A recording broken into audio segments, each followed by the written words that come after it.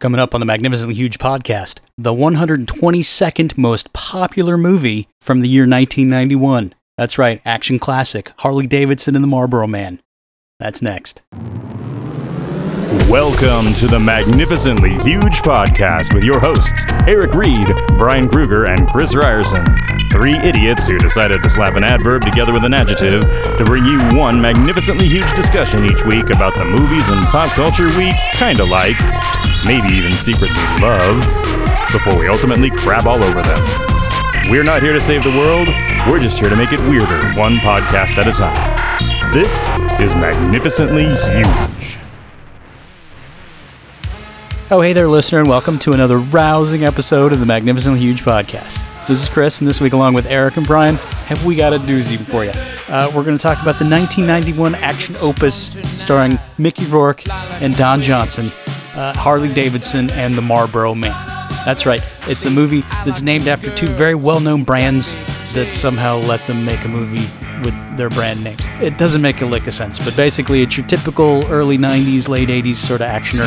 It's a loose western modernized to the year of the future, 1996. That's when it's set. So it's a movie in 91, set in 96, that we're talking about in 2020. So yeah, it's got a lot going on. But basically it's your standard buddy fare. There's shootouts, there's fights, there's helicopters, there's explosions, there's falls from tall buildings, there's subplots that just get abandoned, lots of fun dialogue, but really the selling point for the movie are the two leads. They have a very affable chemistry, and it's really what keeps us coming back for rewatches and such. So if you've never seen this movie, by all means, go watch it now. It's a VHS classic from the early days of Blockbuster, and we sure enjoy the hell out of it. So we're going to talk about that. I mean, what else are we going to do? We don't make any money off this thing, and we got to come up with topics somehow. It's just us chit-chatting about one of our favorite movies. So, drop us a line at magnificenthuge@gmail.com if you agree with anything we have to say, or especially if you disagree with what we had to say. magnificenthuge@gmail.com. You can also head on over to our Twitter feed at MagHuge. We're on Facebook, Magnificent Huge Podcast. Instagram, Magnificent Huge Podcast. Like our pages, share us around, like all our posts and stuff. Interact with us. We would appreciate that. And then lastly, you can catch the show on iTunes, Stitcher, SoundCloud, wherever you get your podcasts. We would love it if you would go in and give us 5 stars, review the show, and again, share it around with your friends and family. We would really, really appreciate that. So, without further ado, we're going to talk about probably one of the most misunderstood and shat upon movies from the year 1991 that we love, Harley Davidson and the Marlboro Man.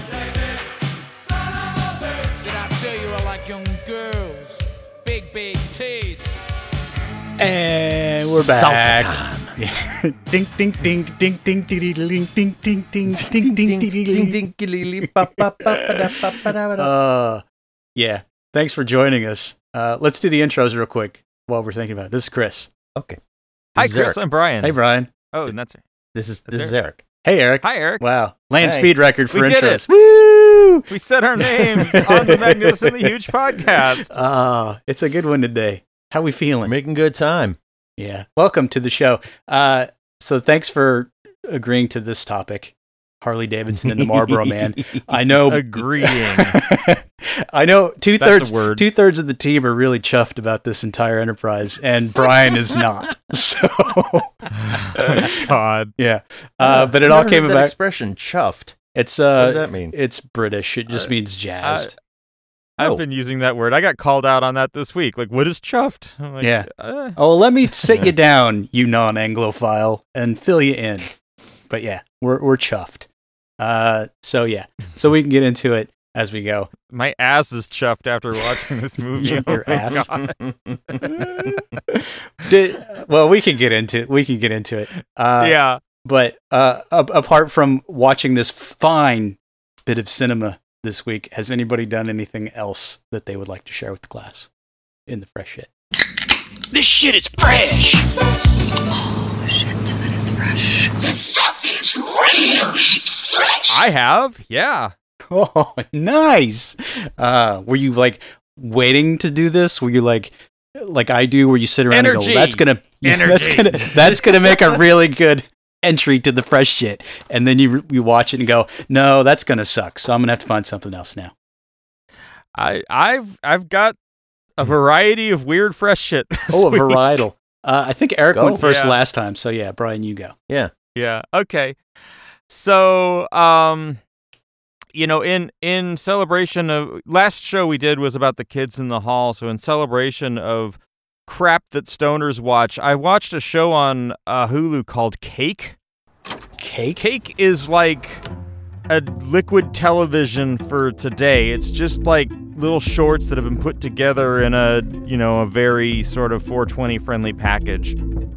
Okay. But the bit I want to call out that's really, really good is a series of shorts that they interspersed throughout the episodes called Quarter Life Poetry. And it's this woman who does sort of slam poetry, but also hip-hop, but also not poetry at all. And it's all very focused on what it's like to be a 20-something in the corporate environment. My name is Alfred, and I intend to survive. But how can I relax when I'm thinking of the fact that our nation is run by some hack? This can actually happen, a totalitarian faction where all of us women are living in a crazed reaction to our feminist action. Maggie Atwood had it mad right. That bitch got some foresight. Damn, I love this Friday night. And one of the things that runs through all of the segments on Cake is pretty much all the characters actually have modern smartphones. And they found ways to actually integrate that into storytelling that isn't contrived or dumb. This is like, I've been waiting for this generation to kind of get old enough to get enough airtime to find a way to communicate what modern life is really like in TV form. And I think that the people who are being showcased on Cake are doing a good job of it.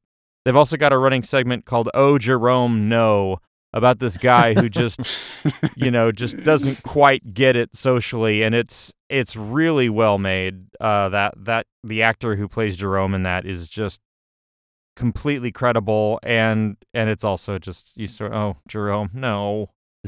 So are they live action and cartoons, or like a mix, or just? Yeah, it's just all kinds of stuff. Okay. Like there's some weird ass like trippy shit that somebody made that looks like it was rendered on a PlayStation, but then all the vertices are moving like you're on acid, and it's just messed up. So it is like little liquid animations. television. Okay. It's liquid television for the modern age. Yeah, It's very much. short attention span theater is what it sounds like. Yeah, and clearly it would be more entertaining the higher you are. It's made for that audience. What about but Quarter Life Poetry, at least check that out. Maybe I'll post a link to one of the better ones. They've got some on YouTube. Okay. I'll put a link in the show notes. Some good stuff. Okay. Good. So there's that. How many hours of entertainment was that? At least 2. I mean, I've only watched a couple of them, but I've been. I've been doing the video on demand thing because popcorn shall not be denied. The local chain was selling bags of popcorn, and we bought some. And by God, we're gonna watch some movies if it kills us around here. Like, are you buying the kernels, or are you buying like bags of actual popcorn? No, bags of popcorn, because the salt they use is so much better than what you get. Dude, I'm telling you, at the store. You just start popping your own. It's so much better. It's so much better. I've been doing it both ways, and the different. You got different moods. Okay. Anyway, I got you. So last weekend, the movie we resorted to turned out to be a lot of fun, and I liked the previous movie in this series. God help me, I watched Teen Titans Go versus Teen Titans. Wow. They made a sequel? I had not heard Well, that. I mean, this is also a direct-to-video movie, but it's the same people had made the original Teen Titans series that was like the PG-13, well, not PG-13, but sort of the tween, edgy version, and then they had rebooted the show to be a lot less serious, and it's all the same animators and voice cast. Okay. Well, I'm happy that this was your choice, because I felt like you were about to say Trolls World Tour, and I was going to punch you physically through the phone. No, not yet. I haven't even resorted to Frozen 2 yet. Okay, thank God. But Teen Titans Go versus Teen Titans is yet another piss take of all things superhero movies, and a piss take of Teen Titans itself. because they have each of these casts of characters making fun of the other show throughout it as their universes collide. Okay. It's goofy, but it's fun. Chris, I actually think you specifically should watch Teen Titans Go versus Teen Titans. I think you would laugh. I've seen bits of it, and it seems amusing. I've never actually watched the show all the way through, though, so it's not like I'm a You're not a going fan. to need to. Okay. I mean, it's made for kids. They explain things very clearly. For kids. Okay, I got Yeah. it. Okay. So, yeah, Teen Titans Go to the movies or Teen Titans Go versus Teen Titans. Solid recommend. You will laugh. Did they take the piss out of Especially Batman? Chris. Wasn't that the shtick in the first one you were telling us? The if you want to take the piss out of Batman, you're better off with Go to the movies. Okay. If you want to just see them take the piss out of superheroes and especially they've got some good digs on the MCU tucked into this versus Teen Titans thing. Okay. Good. I think it's a lot of fun. Okay. And the thing is that they're so self-aware at this point that anytime you think, nah, they won't go there. Oh yeah, they're gonna go there. Oh, they go there. Oh, they go there. They go there. Yeah. So it's fun. Where would you think that the Teen Titans or the Teen Titans Go would not go? I mean, one of them, they say go right there in their name. Yeah. I mean, it makes you wonder, it's like, if they do another one, would they just call it Teen Titans Go there? Right? Yeah. They could. Why not? Sure. Okay. Yeah. I mean, Get on it, DC. Teen Titans Go crazy. Yeah, these guys have clearly been given enough. They've got their pipeline down to the point where they're not really being supervised. So they're just kind of having at it. And Teen it's great. Titans Go break the internet. Don't be stupid. They're that stupid. So yeah, there's that. And then the other movie I watched, so as we all know, the theater chains are doomed. Yeah. You're never seeing a movie in a and- theater again. Let's be real. And the Alamo Drafthouse apparently has been working on their fallback plan for some time because they launched Alamo On Demand this week. Really? They've got a whole storefront for weird-ass, like, cult movies and indies and, the kind of shit they show at Alamo where you can just rent and stream. Do they call it Alamode? They should, but they... Damn it, Eric. You need to work for them. Just They missed that kidding. opportunity. Yeah. Well, I don't care So what we I started- don't care. I'm just going to start calling it that. So you've been Yeah, watching that that's- Alamo? That's better. So we went poking on Alamode this weekend, and the first movie we rented from them for like $2 was this thing. I had a lot of these where I kind of just look at my wife and go, well, that was a movie. And I looked at her at the end of this and I said, well, that was a thing. Because I don't think it qualifies as a movie. This was called I Am a Knife with Legs. What a title. Tell me more. Now, that sounds like a poetry slam right there. Yeah. I Am a Knife with Legs, I believe, was shot on iPhones.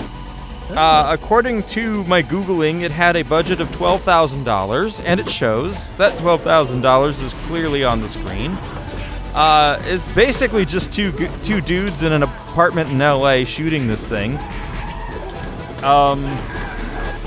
And it's ostensibly it's about this character, Benet, who decided to become a pop star because his girlfriend died in a horrible incident, and he can't get over it. His girlfriend named Baguette, and so now he's a European pop star whose signature look is that he wears T-shirts with ab holes, holes around his abdomen, and it's just the random shit he comes up with. So he's just a giant apple, basically, right? Is that what you're telling me? Yes.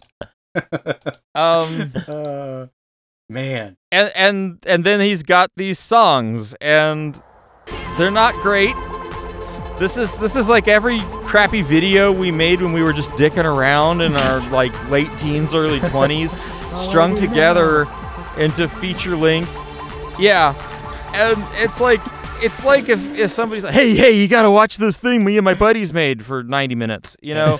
Well, that's like the movie Eric and I made with our old buddy Scott Gimple one night at the airport because we were bored and we weren't old enough to go drink. So we're like, let's just go shoot a video at the empty airport.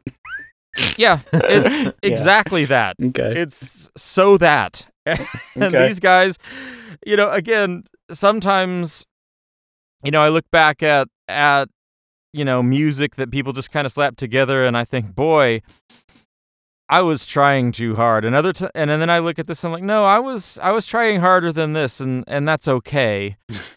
But at the same time, I don't have a movie out there. You can't rent my horse shit for $2.99 from the Alamode site. Yeah. So I'm not trying hard enough. Yeah. It's stick-to-itiveness is really the main problem with most folks. At least in my experience. So, yeah. Apparently, this thing took 7 years to produce. Holy Wow. fuck. That's that's more real jobs, dedication. too. Probably. Yeah. So, I mean, watch the trailer for I Am a Knife with Legs, and you've got a pretty good idea whether you have any interest in watching that stretched Okay. out to 90 minutes. Do you feel like it was worth $2? I laughed at some things. I ate popcorn. Okay. It was cheaper than going to the theater. Parts of it I liked, and parts of it I didn't. Yeah. Yeah, okay. So, like, I'm trying to sit here and think, what of the movies I've been watching, like, what would I not watch before rewatching this? And Besides Harley Davidson and the Marlboro Man. I would watch this again before watching Harley Davidson and the Marlboro Man, but All right. we can get into that. How about you guys? Do you have any fresh shit? I want to hear what Eric's been doing besides reading. Fucking smart reading. guy. No, a bunch of shows are back apparently. All at once. Black Monday season 2, which I heartily recommend because it's funny. I don't know from Black Monday season 1. What is Black Monday? The Black Monday is a comedy. It's sort of it was a comical look at the financial crisis of 1987 and Don Cheadle. what really happened, though it didn't really happen. Yeah, Don Cheadle, Paul Scheer, Paul Regina Scheer. Hall, Yeah, Horatio Sands. Okay. in the first season, they tried to take over a jeans company, and they ended up crashing the financial system in 1987. A thing that really happened, and it's just funny because it's all really cruel. And yeah, the second season started, and it's still funny. If you haven't watched the first season, a review of the second season isn't going to do you any good. It's just a funny ass show. It's on Showtime, right? Showtime? Yes. Okay. Oh, and they open it with like the original Showtime title card from 1987. Oh, nice. You kind of have to. You kind of have to, right? And they two of the main antagonists are the Lehman brothers, who didn't really exist, but in this they do. Well, I mean, why Bob Lehman and his brother, Yeah. Carl or whatever. Yeah. And they let's see if they actually list their names. But yeah, they doesn't look like it. Larry and Lenny Lehman. There you go. That doesn't sound made up at all. Yeah, who may or may not be gay. And yeah, it's just I don't know. You have to see it. It's funny. But Homeland. Finally watching the final season of Homeland since we have Showtime. And yeah, that's something that, like, I don't know. It has its ups and downs. It's just a very brutal show. I don't know. I seem to like the things where I cringe a lot. How long has That seems to Homeland be been my on? wheelhouse. It's been on for ever. I think it's its 7th season now. Yeah. And then that's like there's a sleeper agent or something, and I don't know. I don't really That know was anything just- about it. The first 2 seasons were a guy who was captured by terrorists during the Iraq War, comes back as a sleeper agent to kill the president, and ends up becoming a congressman, ends up going to Iran and getting hung. And so then they're like, okay, well, Damian Lewis isn't on the show anymore. How do we keep doing this? And so, they just keep coming up with new wacky scenarios for, Claire Danes. And Claire Danes is a CIA agent with bipolar disorder. And so she doesn't get her meds, which seems to happen every season. She ends up doing the puffy cry face and no. And she's really good at being bonkers. Okay. And Mandy Patinkin. I wish the show was called My So-Called National Security. Oh, that'd be good. But shut up. That would be good. Damn you. Much Ado About Terrorism. Something like that. And Mandy Patinkin is her long-suffering boss, who is, like, now in this thing, he's the national security advisor. Everybody has moved up in the world as this thing goes. But, he kind of uses her and her craziness to help him get shit done. In that way, I don't know that I buy it. I mean, generally, bipolar crazy people aren't useful. So, yeah, that's been my experience. Yeah, me too.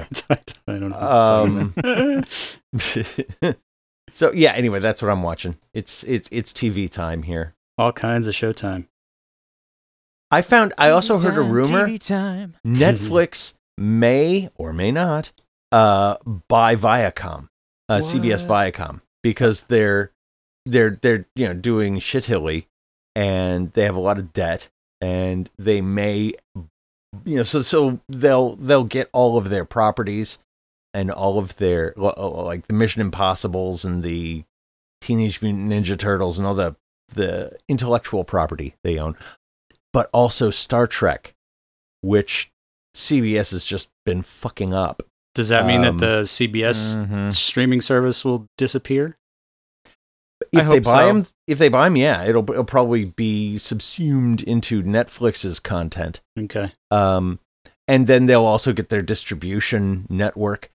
But what I like is that apparently before they were trying to make Star Trek stuff at CBS, Netflix had a deal with them to make Star Trek stuff. And Alex Kurtzman was the guy running it, and Netflix was like, this Alex Kurtzman guy is fucking things up, and so they backed out of it. So if they do buy CBS and they do take Star Trek, very unlikely they'll continue with this nonsense with Discovery and the garbage has been making. I know that Picard is supposed to have a season 2, but man, don't. That was bad. Yeah. Don't do that. It was bad and it ended badly. Yeah. Well, I hope you get plenty of other Star Trek. If this happens, wouldn't that be lovely? Me too. Yeah, yeah, and well done, Star Trek. Maybe hire the Black Mirror guy to write Star Trek. He seems to understand writing. Yeah. They had an interview with him recently when they're like, "Hey, Charlie Brooker, when are we going to get more Black Mirror?" And he's like, "Dude, the world does not need any Black Mirror right now. It's already too dark. Nobody needs to see that. Nobody wants a technological dystopia right now. Well, I'm not feeling it." Yeah, well, that's like the meme that circulated a while back. This is, I don't know about you, but I'm really not digging this new episode of Black Mirror. Yeah. Related to the pandemic. So, yeah.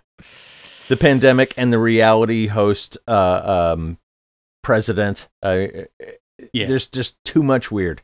Too much. Too you much. are correct. Okay. So Chris, Showtime. what do you got? Not a lot, because fuck it.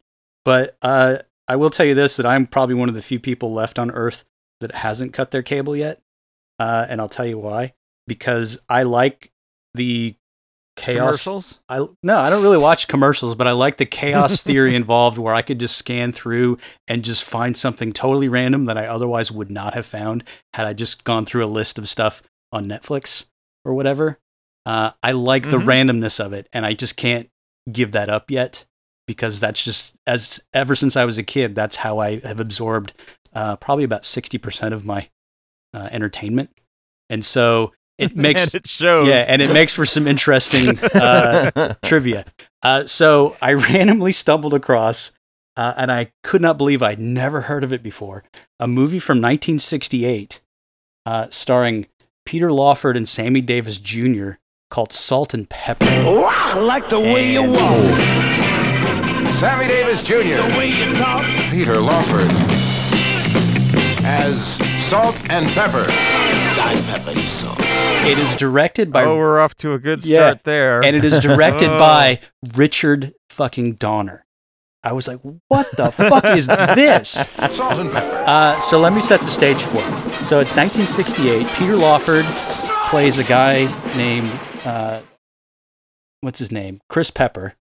And Sammy Davis Jr. plays Charlie Salt. Sammy Davis Jr. is not Pepper. He is correct. The Salt. And that's one of the jokes. That's right. It's their way of saying you're the racist. Yeah. He's right. Salt. We're inverting your expectations already. Yeah. And so they're nightclub owners in Swingin' Soho, London, 1968.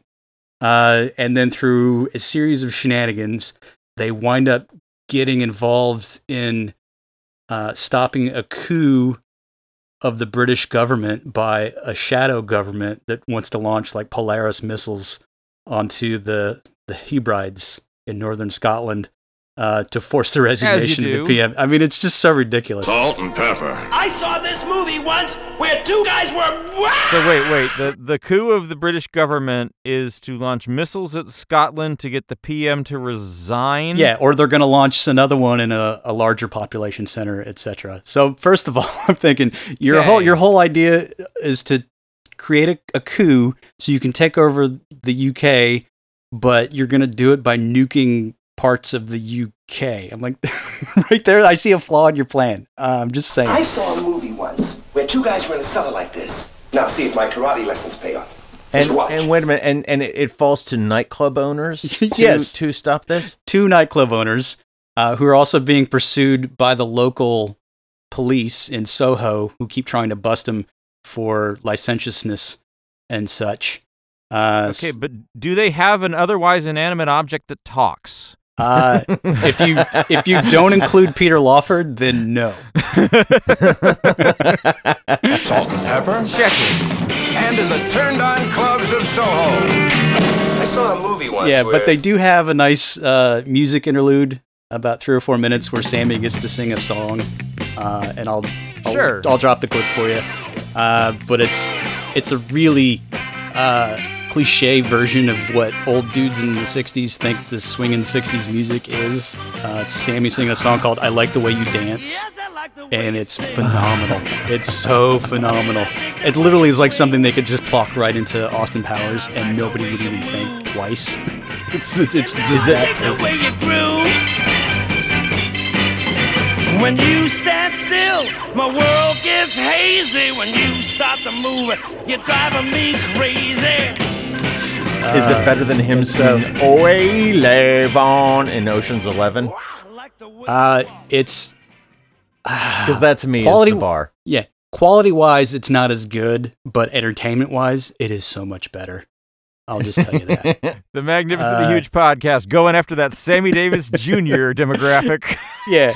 Well, I mean, it's 2/6 or whatever, 1/4 of the Rat Pack doing their thing. Going after that Rat Pack demographic. Yeah. Salt and Pepper are into big stuff. I was a fag for 2 years when I was here.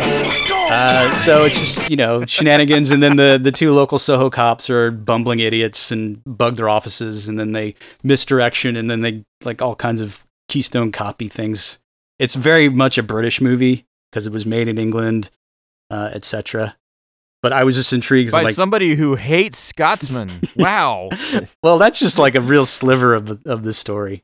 But most of it is just if it was serious, they would have made it Ireland and the Troubles. But since the Scottish pretty much own Britain, I think it's just altogether too safe. Yeah. Well, yeah. The bulk of the movie is just them making really off-color jokes that no way anybody would even dream of trying these days because it was 1968, and so it's like a lot of jokes about Sammy being black. and Lawford being posh, and it's just dumb, so dumb, and none of it's believable by any stretch. It's basically it struck me as like Ocean's 11, where they just had some time to kill. And they're like, hey, let's just make a movie, fuck it, and so they did. Salt and pepper, together unshakable. You remember that movie you were telling me about? Yeah.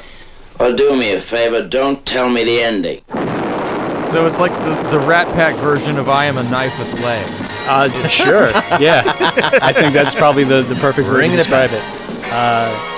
But what intrigued me was I saw the title card and went, okay, Salt and Pepper, Sammy Davis Jr., and Peter Lawford, and it's directed by Richard Donner. But if you dig a little further, the guy that wrote the screenplay, his name is Michael Pertwee, and he's the brother of John Pertwee, the third Doctor. Doctor Who. Yeah. So I'm like, there's so much going on here. What in the hell? So yeah, it was fun. But it led me down even further to a rabbit hole, because then I discovered that there's a fucking sequel. There's a goddamn sequel out there from 1970 called One More Time. Is it called? Oh, yeah. I was like hoping it would be called Oregano or something. No. But it's called One More Time. And here's the kicker. That one fucking directed by Jerry goddamn Lewis. It's the only movie he ever directed that he did not also star in. And I'm like, where the fuck has this movie been my entire life? And I can't find that one anywhere. It's so irritating. I'm so irritated. Now, so that's my new unicorn, is One More Time, the sequel to Salt and Pepper. So yeah. Oh, reach out to us, magnificentlyhuge@gmail.com. Hook Chris up, because he's got to see. I have to see One it More Time. Yeah. I got to complete the set, man. I got to complete the set. But the trailer for One More Time is awesome, because it's basically them going, if you like Sammy Davis Jr. and Peter Lawford and Salt and Pepper, then here's your chance to see them again. One more time. Again. Oh. Hi there. My name is Sammy Davis Jr. from a Whippoorwill. Hey, you hold it. And you're Peter Lawford again. Yes, I know all that. Well? But they're still watching. Sammy Davis Jr. and Peter Lawford. Never before were they together again for the second time. It's like, oh, fuck you. He's still black. Yeah. He's still white. And then it's still the 60s. Madcap hijinks ensue. Salt and Pepper, that's the name. And it really such a crime. We're staying in rhyme and we're feeling sublime. One more time. And then there's a lot of like mugging for the camera by Sammy and whatnot. I'm like, oh, you can totally tell Jerry Lewis directed this fucking thing. Jesus Christ. So yeah, it's fun. So that was my main discovery this week, and I'm so pleased that I found it, because I never would have had I just been set to my own devices. So thank you, cable. This is why everyone else has cut the cable. Yeah, but not me. Because this is what's on cable, everybody. Yeah. But it's no worse than Netflix. Because really, most people surf the channels, see shit, and then don't watch it. Well, But yeah, if you like jokes about the blacks, the gays, women, then Salt and Pepper is definitely for you. If you want to see a gentler time where we were mean to people, come see this. Yeah. But all I can say is, remember when racism and sexism were just funny? Yeah. Well, come to the 60s. Yeah. Salt and Pepper, Richard Donner, before he was a big thing. Good times. So yeah. So this has been the Frozen shit, everybody. I have one more. I forgot to mention a podcast by I think it's Turner Classic Movies. Yeah. But they have The Plot Thickens, and the whole season right now is talking to Peter Bogdanovich about I've seen some of that stuff he got done. And it's really neat. Yeah. It's mostly conversations with him, but they also bring in people he worked with, and it's just a good docu-series. Yeah, they've been showing a lot of his movies over the last week to 10 days. So I've got a couple on the DVR at the ready. Yeah. I've never been a big fan of his films, but I like hearing about his life. I think it's funny that his mentor was Orson Welles. I mean, like, they actually knew each other. Yeah. And stuff. Yeah. So that's that one I wanted to throw in there. Listen to it. It's really good. Okay. So once again, Eric goes fucking highbrow. Thanks a lot, Eric. No, it's a podcast. I thought you were the highbrow, Chris. What's happening? Okay, I'll take Chris it. is I'll either take the it. really highbrow or he's like, Matt Helm. Yeah, he's hipster Anyway. brow. There's a difference. Yeah, would you He's believe that? hipster brow, and he spells brow BRAU with the 2 dots over it. Yeah, that's exactly right. So today we're talking about the 1991. Well, I guess it's considered a cult classic now. It is. Is it? Called Harley It Davidson is, and the which is Marlboro weird. Man. Yeah. But let me just preface it with this. This is the actual disclaimer that they shoot on the screen before the movie starts, which I'd forgotten about. But it's called Harley Davidson, the Marlboro Man, 2 very popular brands, mind you. It says the film title is not intended to identify or promote a product or trade name of existing companies. No company has approved, sponsored, or endorsed the title or content of this film. And then they give you the movie. First mistake. They named characters Harley Davidson, Marlboro Man, Virginia Slims, Jack Daniels. Jose Cuervo. How could they not have gotten money for product placement to offset the fact that this movie tanked? It's pretty spectacular. I think. I think this is before they were doing a whole lot of that, but also they wanted the creative freedom to not have Marlboro or all of them tell them what their character should do. But maybe it would have been better if they had. Right? Yeah. Well, it always raises a very interesting set of questions for me as to how they could even release the movie without any consent from the companies. Probably with a disclaimer card on the front of it, but yeah. I guess. Sort of like what we do with this show. It's like, we don't really mean it. We're not making it. I think they probably got permission. They just, that card was basically a way of saying this is not a commercial for Jack Daniels or Marlboro cigarettes. Yeah. So, it's good. But to set the stage, because I'm sure there are a few people out there that don't have any clue what the movie is. It stars Don Johnson as the Marlboro Man, Mickey Rourke as Harley Davidson. Mickey Rourke, Don Johnson, Harley Davidson, and the Marlboro Man. His best buddy. Yeah, like one's a biker, one's a cowboy / biker, and they have like lifelong friends. They're kind of outlaws of sorts, and they basically are in a Los Angeles set in the future of 1996. Yes. So that means that they can do shit like show gas at like $3.99 a gallon, which, oh my God, when is that ever going to happen? Never, right? They show like billboards for Die Hard 5. Winky, winky. When is that ever going to happen? Right? Die Hardest. Die Hardest. So yeah. And they basically want to save their bar in Burbank from getting subsumed by the new Burbank International Airport, which is being run by a bank conglomerate. Because what if international flights went in and out of Burbank? Yeah. And then they find out that the evil banker is actually running this drug called Crystal Dream, which kills all the people that use it. And then they knock over an armored car to steal money to save their bar. Yeah. And end up stealing drugs from whatever. Yeah. Yeah. And then keep going. And then while they're figuring that out to get their $2 million from the bank for the drugs, like this armed posse of super soldiers in Kevlar trench coats and automatic rifles start chasing them like at a normal pace after you. Yeah. They walk. Yeah. So they're start video game enemies, basically. Well, that's the funny part. It's they show up in that movie or the video game Syndicate. I think like 2 or 3 years later for some reason. Which is weird. But anyway, through these shenanigans, Harley Davidson and Marlboro Man are being pursued. They finally evade their captors, kill all the baddies, and then apparently don't save the bar. Just like the last shot is just Harley getting ready to hit the open road again while Marlboro Man is getting ready to get back into professional bull riding. And they don't ever save the bar or anything. It's like, what in the hell? Well, but also, like at the end of Act 2, everybody is killed except for Harley Davidson and the Marlboro Man. Yeah, so it's they could save the physical structure, sure, but it's kind of over when the old man who owns it is very dead. Well, basically, it's This just is like a direct-to-video movie from the early 90s that somehow got a theatrical release. It was not direct-to-video. Right? It was intended to be a That's what I'm major saying. release. They had like a $23 It has million all the budget. hallmarks of a Wings Hauser film.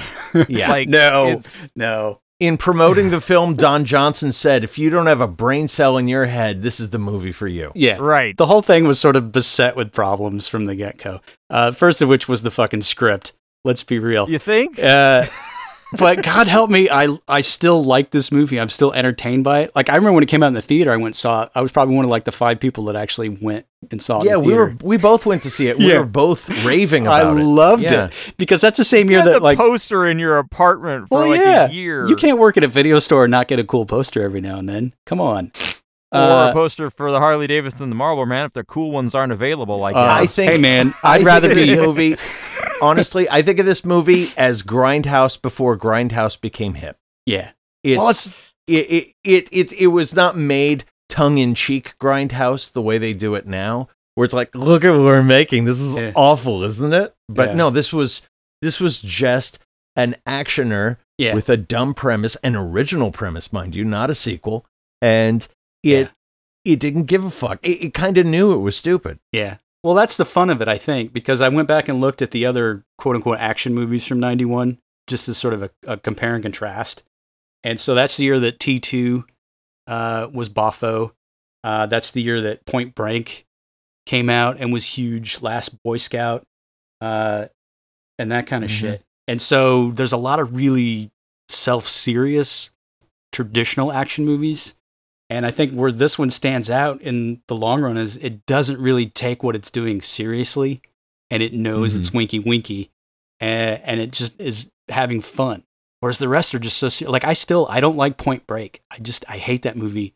I hated it when I saw it in the theater. And like I remember in Point Break in the theater, you get to the scene where they're in the airplane and they all bail out, and then Keanu's got to jump out without the parachute.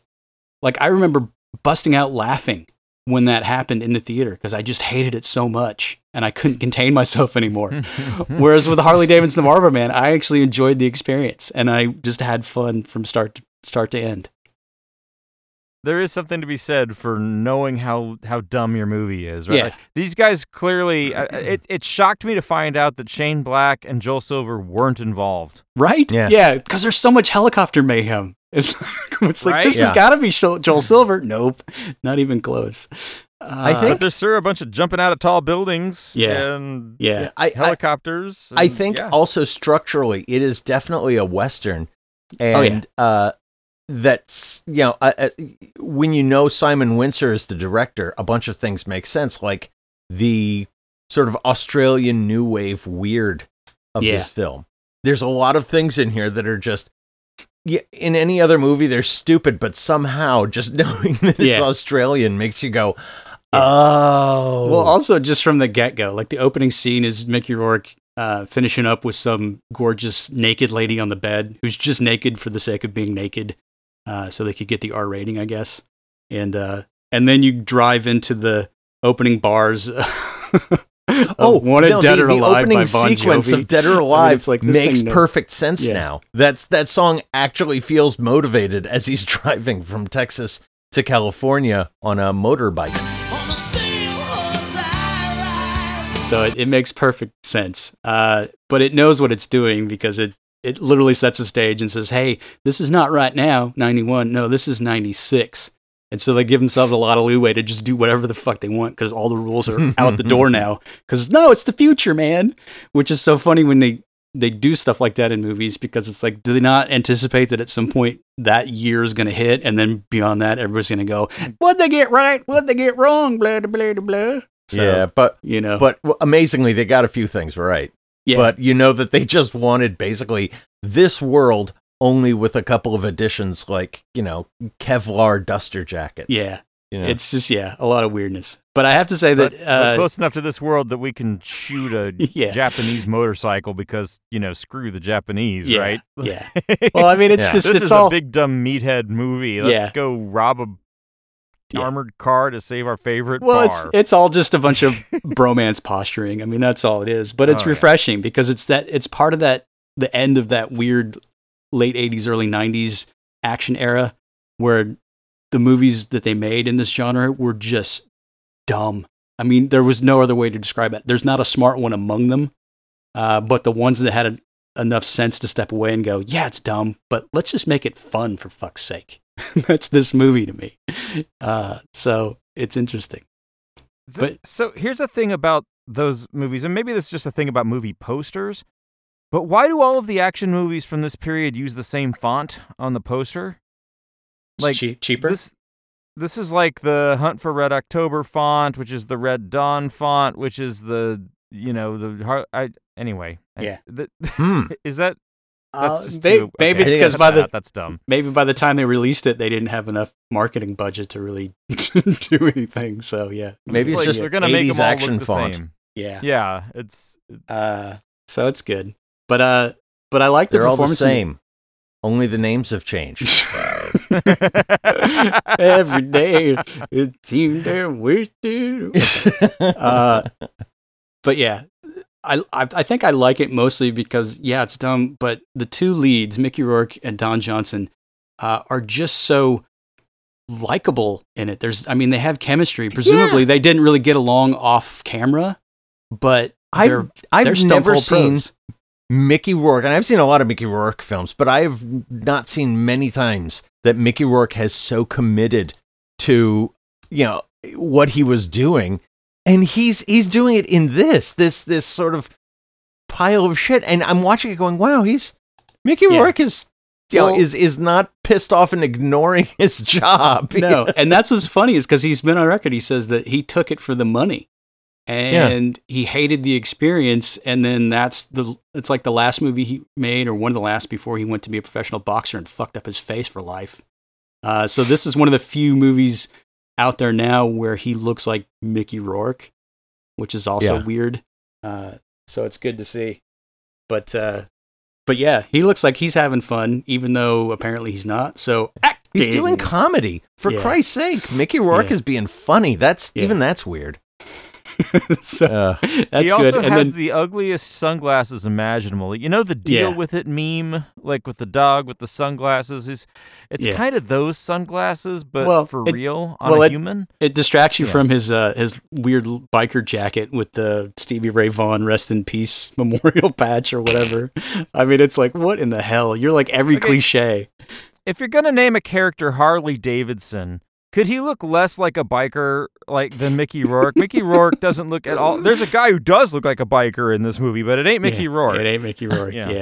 So yeah, it's good. And then Don Johnson, who's off of his run on Miami Vice, trying to kickstart a movie career, and he's already had some flops, and this one certainly didn't help. But he is very fun in it. He's very affable. And I like every time he just starts, it's like my old man used to tell him before he left this shitty world, Harley. And then truism. It's like, what in the fuck are you doing? As he's taping up his boots with duct tape. Every time he does, I'm like, oh, that's going to come back later. I guarantee it. Right? And it does. Yeah, and then when you get the story off, as they say. Well, does it though? Because by the time you get the actual boot story, you're like, that is the most anticlimactic tease I have ever seen in a movie. Fuck you. The dilapidated boots kill the big bad. What's wrong with that? That's a payoff. But when you find out why he's got, it's just like, come on, man. And then you start looking at it from the angle of how much of Butch Cassidy and Sundance Kid did they fucking rip off? Like most of it. And then you're like, oh, okay. So now it's obvious that they're just being winky. It's, you know what I mean? Yeah. It's who are these guys chasing them? The jump off of the cliff into the water kind of thing, you know?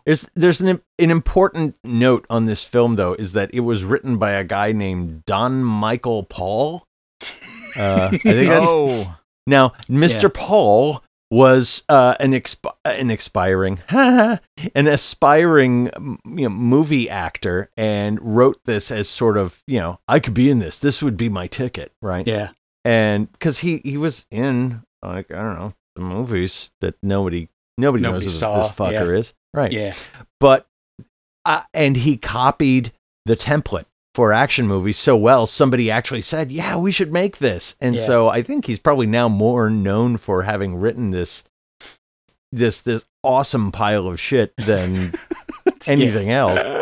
Well, that's the thing is I watch it now. I haven't seen this in like 20 years from start to finish.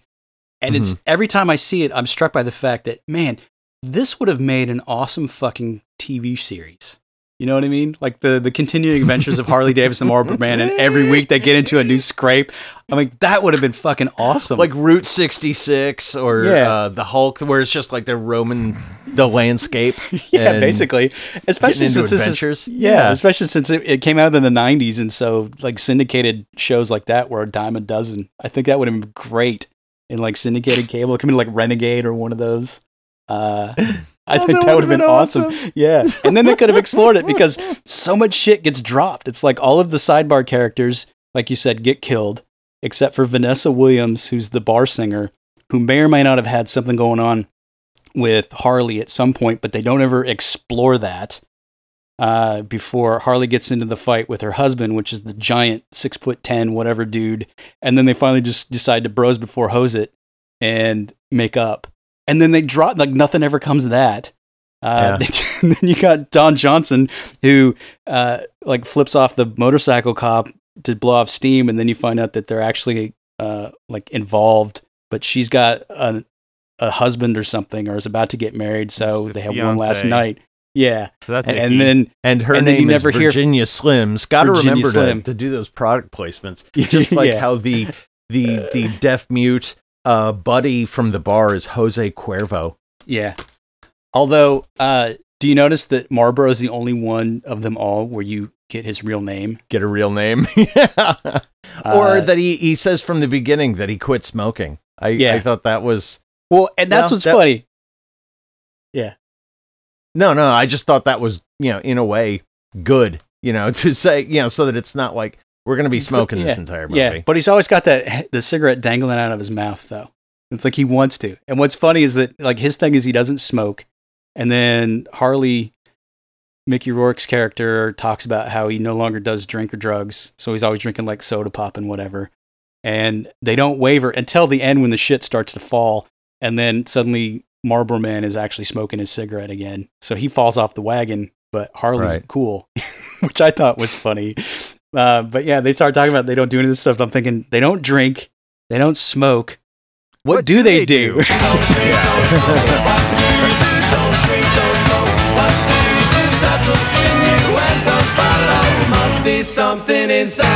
But yeah, as like character traits go for just a slapdash action script, I think it's pretty fun. But it's also kind of meta because it's with all action films, everyone sort of has their trait, their stupid character trait in place of actual development. And here they write out and tell you, yeah, we just are the trait. Yeah, basically, yeah. We're the walking embodiment of the billboard. Right. Oh, billboards. That's the other thing I would bring up. Why are they always sitting on fucking billboards and having their little chats? Yeah. There's like 2 or 3 instances where they're like just sitting on the like the shelf edge of a big giant billboard. I mean, is that just to stress the fact that they're just walking advertisements? I mean, it's like you say, it's very meta. Oh, that's probably it. Because I was actually just, as you asked the question, I was like, it's some statement on how you can't, even have a place to rest in this future. It's like if you're on the outside, they don't even give you chairs. Well, but like from the get-go, you're right, they are ads.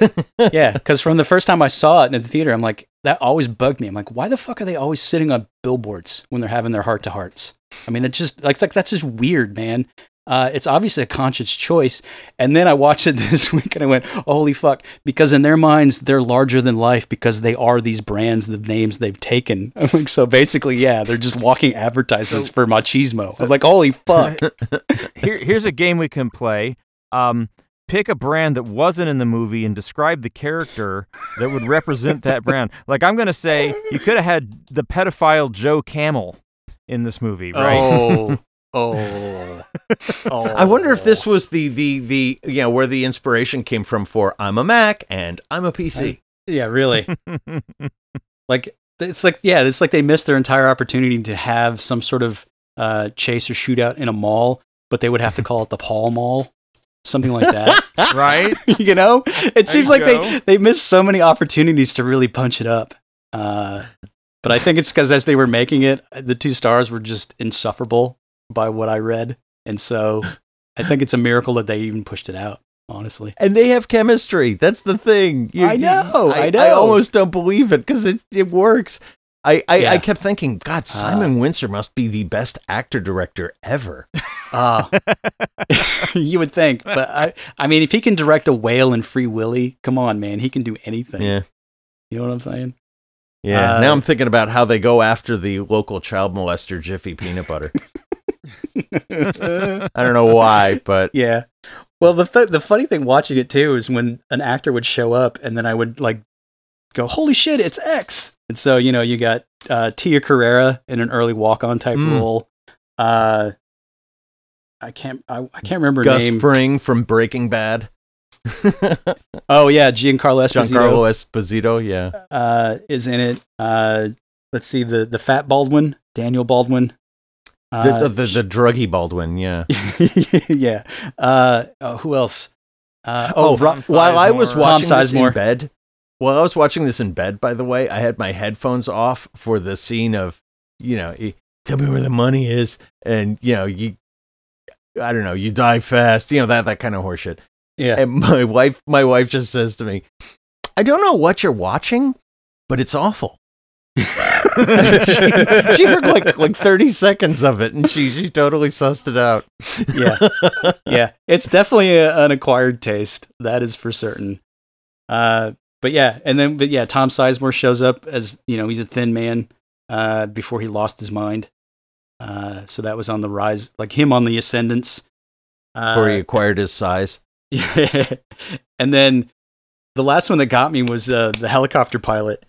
Because they get into the bank helicopter to go do the whatever, and they like give him the guy coordinates, and then he just like says this random quote about, yeah, that reminds me of the time my buddy and I had the coordinates there in Quezon. And I was like, where the fuck did that come from? It's just like so random, left of center, doesn't make any sense.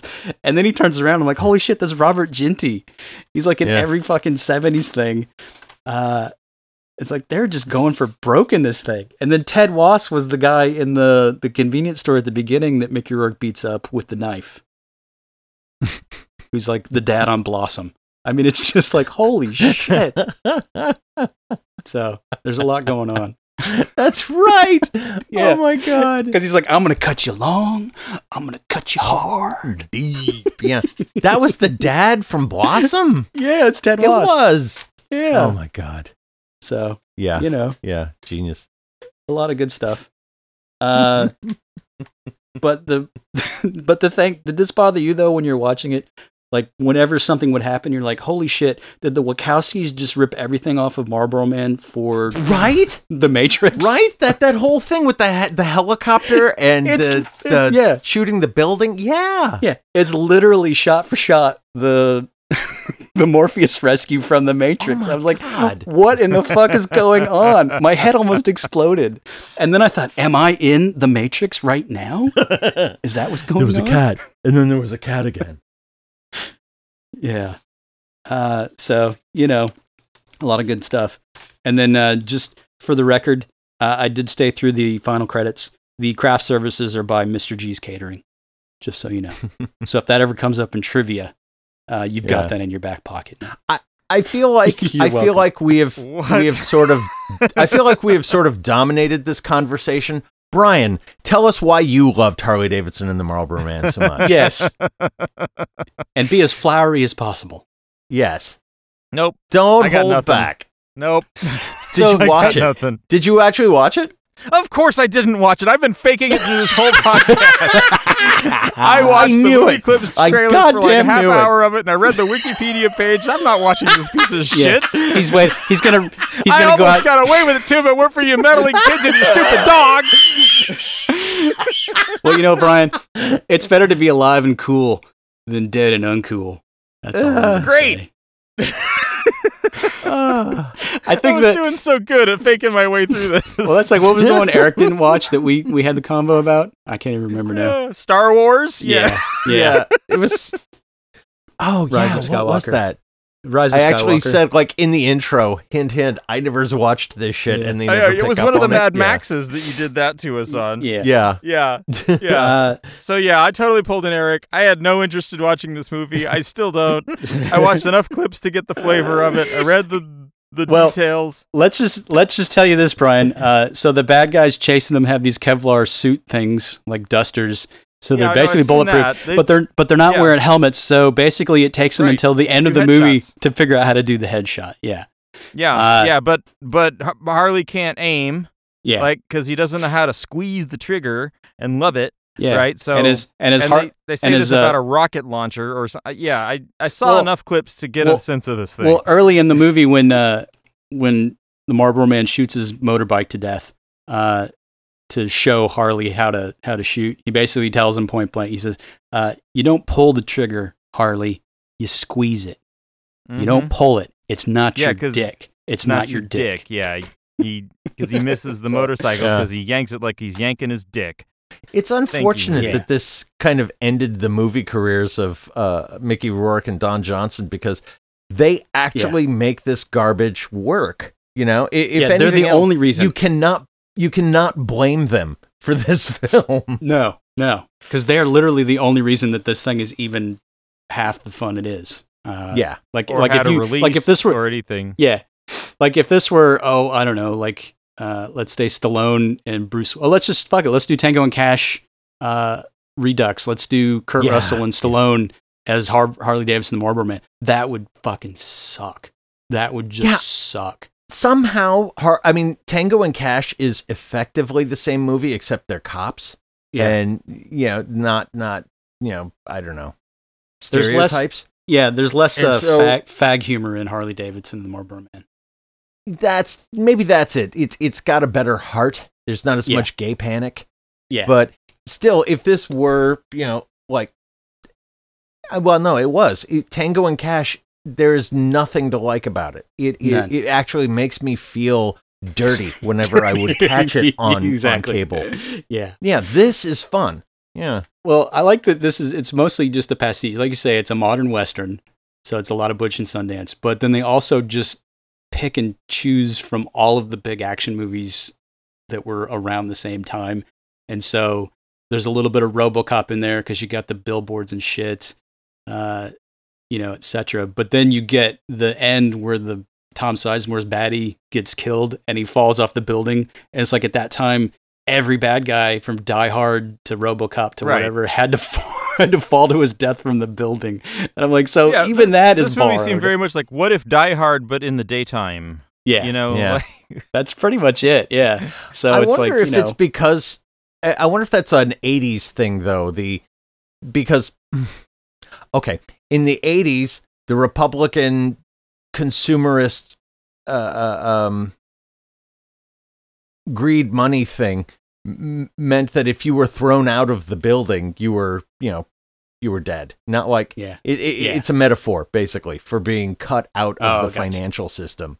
Man, you rose too high and you fell so far. There's a lot of levels in this thing, man. A lot of levels. Well, I like too because like they shot in L.A. and also Arizona because part of it's done at the old military airplane graveyard on I-10, right between Tucson and Phoenix.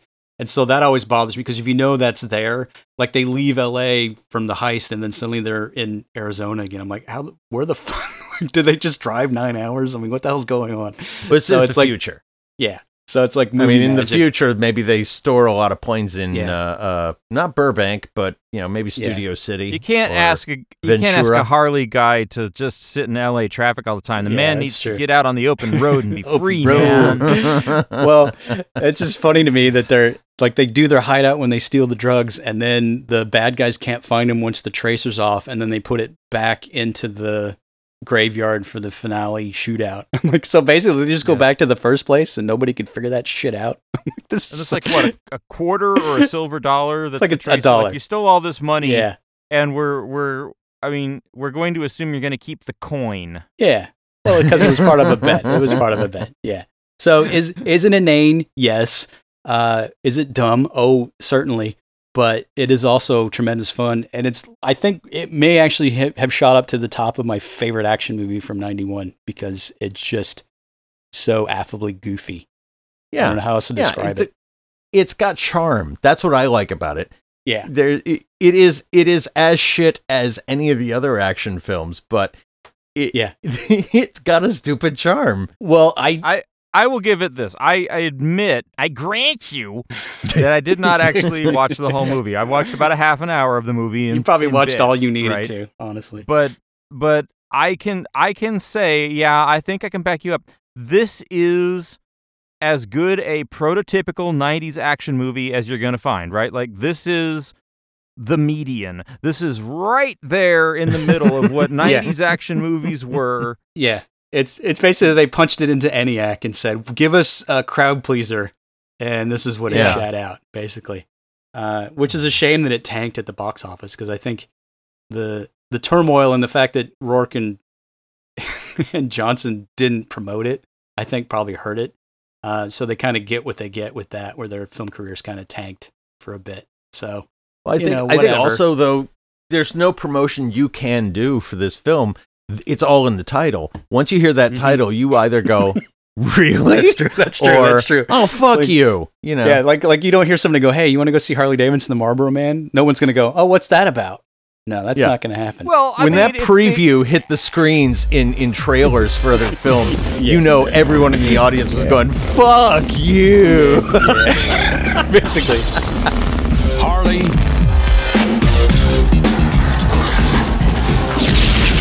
Marlboro. If you want to ride their road, you gotta know the rules. Never play cowboy. School's out, boys. In a room full of Indians. It's better to be dead and cool than alive and uncool. I mean, I look at that poster and I just see, like, Mayor McCheese and the Hamburglar. Yeah. It's good. Well, anyway. I do like that the final line of dialogue, though, I think sums everything up just very succinctly for this entire movie, because it's Mickey Rourke getting ready to hit the open road after the farewell with Marlboro Man, and the girl's like hitchhiking, and so obviously she's like drop dead gorgeous, which makes perfect sense. Sexy hitchhiker, right off to the sunset. And so he looks at her. He says, "Where are you headed?" "Nowhere special." "Come on, I'll take you there." And then they ride up into the sunset. That's like the last bit. And that's like the thesis of the movie. That's what I'm saying. Is like they pretty much just summed everything up right there. Where are you going? Nowhere special. Oh, come on, I'll take you there. That's just like their mission statement. Bam. And if you want a podcast that takes you nowhere special, by God, subscribe to ours. Yes. Please. Yes. Subscribe to the podcast. Share it. That's a segue. That's a segue into our end of show that we do to let you know it's the end of the show. Yeah, this is the Brian doing the wrap it up hand signal.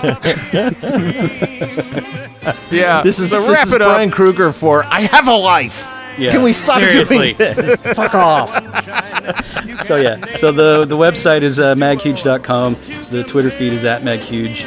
Facebook, Magnificent Huge Podcast. Instagram, Magnificent Huge Podcast. We're on SoundCloud. We're on iTunes. We're on Stitcher. Basically, wherever you get your podcasts.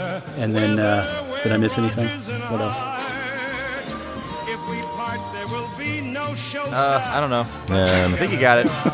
That's everything. That went by real fast. Wow. Yeah. I was trying to pick a good Wanted Dead or Alive lyric to end on, and I didn't get one fast enough. So that's the show, everybody. Yeah, it's like my dear old dad told me before we left this shitty world. Yeah.